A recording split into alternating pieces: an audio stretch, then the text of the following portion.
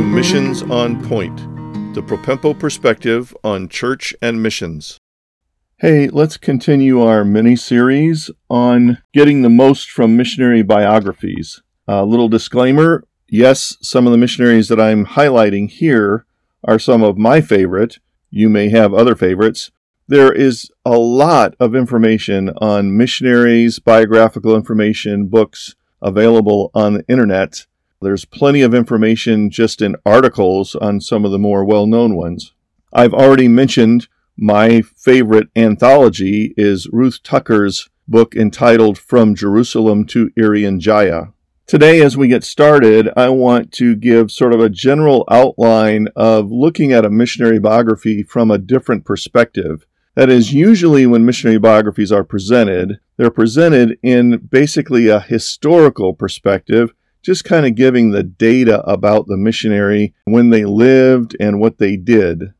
However, some of the greatest value to the reader or to the listener of a missionary biography are things that are a little bit between the lines. It may mean that you have to do a little more digging or research to figure it out. For instance, when did this person live, and what was the spiritual climate of the environment and their upbringing? What were the formative influences and events which moved this person to serve God in missions? Sometimes it's an outstanding event. Sometimes it's a more subtle working of the Holy Spirit in their heart, in their life, in such a way as to draw them into missions.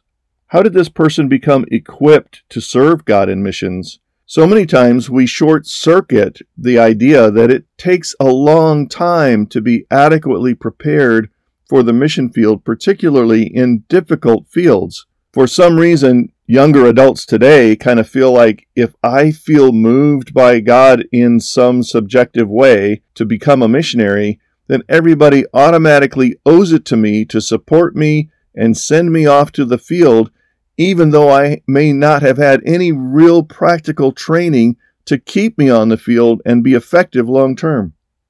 So we ask this question of missionary biographies. How did they become equipped to serve God in missions? What was their determination, their path of education and experience and skill building to help them be effective on the field, even if part of that was while they were on the field? Another question is, what were the unique characteristics of the people to whom they ministered and with whom they ministered? That is, their colleagues or mission sending agency, or the means by which they got to the field. How did they get sent out to do ministry? And what did they actually spend most of their time and energy doing? I read some of the daily journal kind of stuff from William Carey and am astounded at the pace and the discipline and the dedication to do all the things that he did in a day. What were some of the most significant challenges and achievements of his ministry? Not just that he lived and perhaps died in a foreign country, but what was actually achieved during his lifetime or her lifetime, and what were the results longer term after they went on to be with the Lord? Were there continuing results spiritually? And this lends toward the question of what was the most important legacy of their influence. What did he or she do, and what were his or her principles that continued to influence others after their death?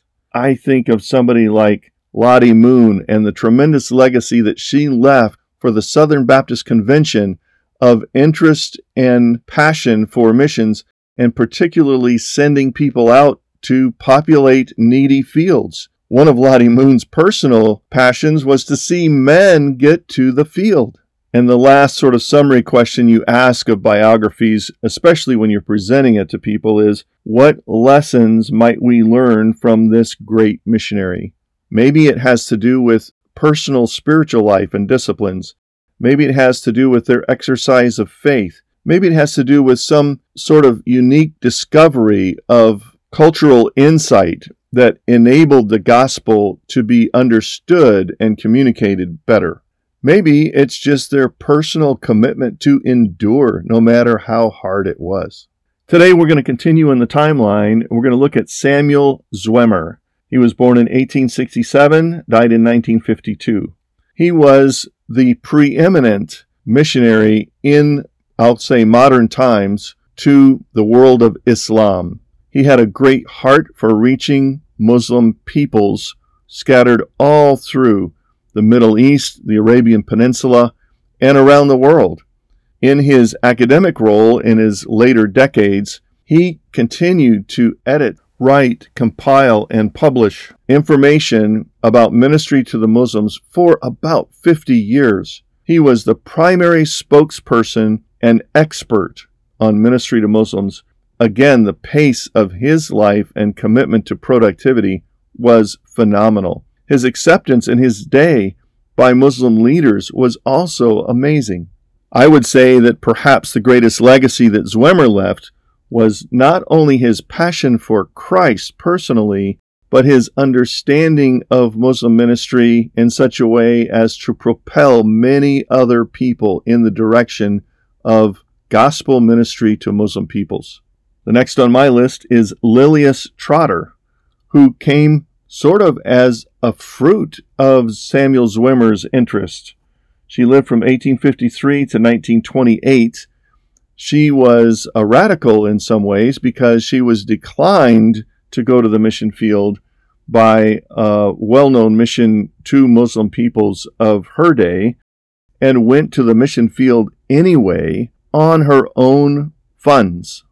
By rights, she was an up-and-coming artist in the British and European community, but she took all of her skills and her life and dedicated it to ministry to Muslim people, including, even though of ill health, sometimes making long treks by camel to reach other areas with the gospel.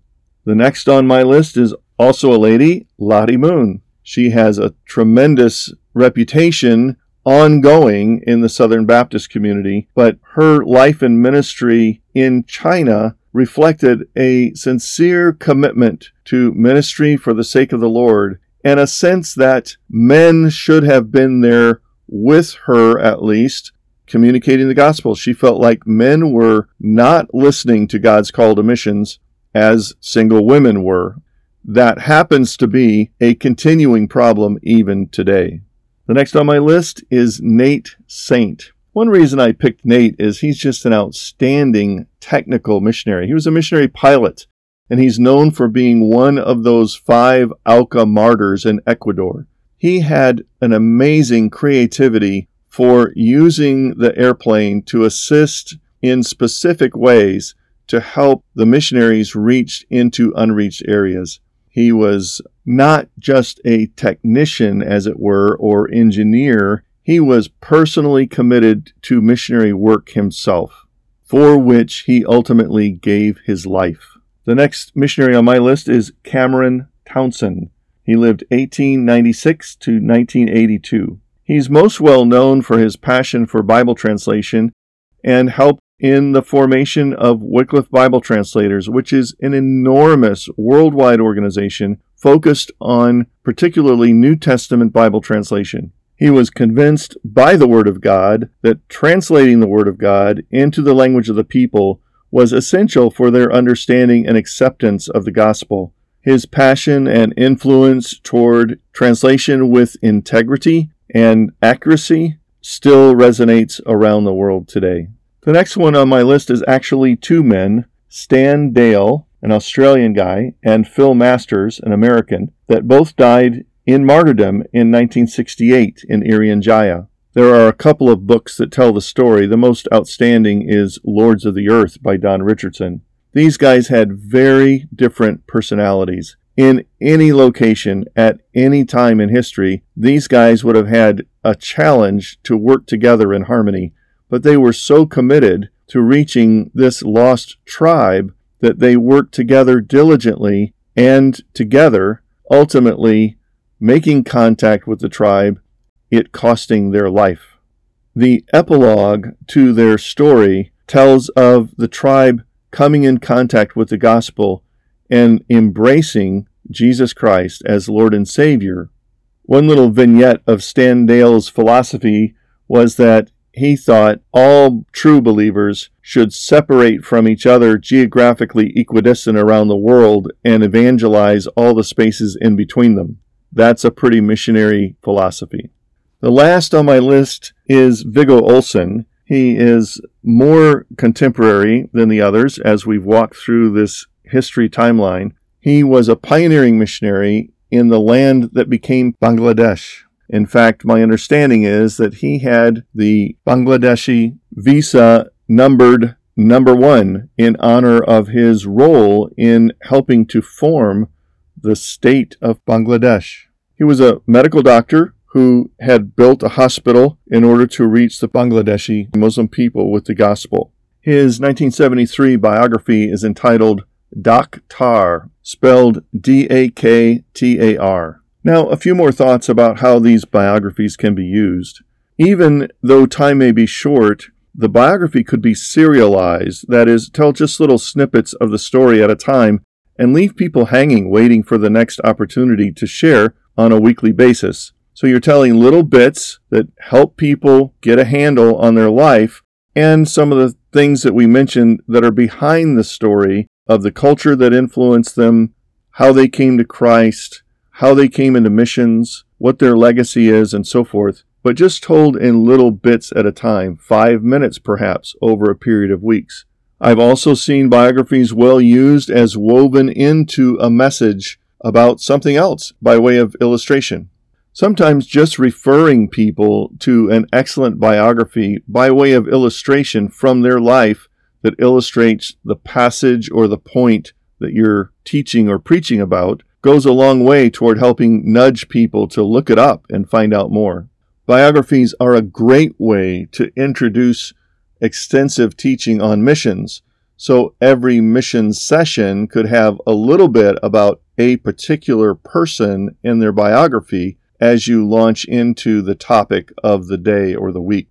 And there is the simplest form of just reading biographies yourself. Biographies are almost always an encouragement to our own spiritual life, to see how other people responded to God in their step-by-step journey of faith with the Lord to the mission field and on. I dare not forget reading biographies to your children. There's a pretty good series of paperback missionary biographies, I think produced by YWAM, that are written on a kid's level and would be great to read to kids and get them interested in the lives of missionaries.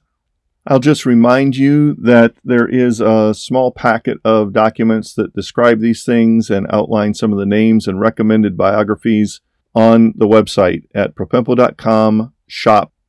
Look for Missionary Biography Packet.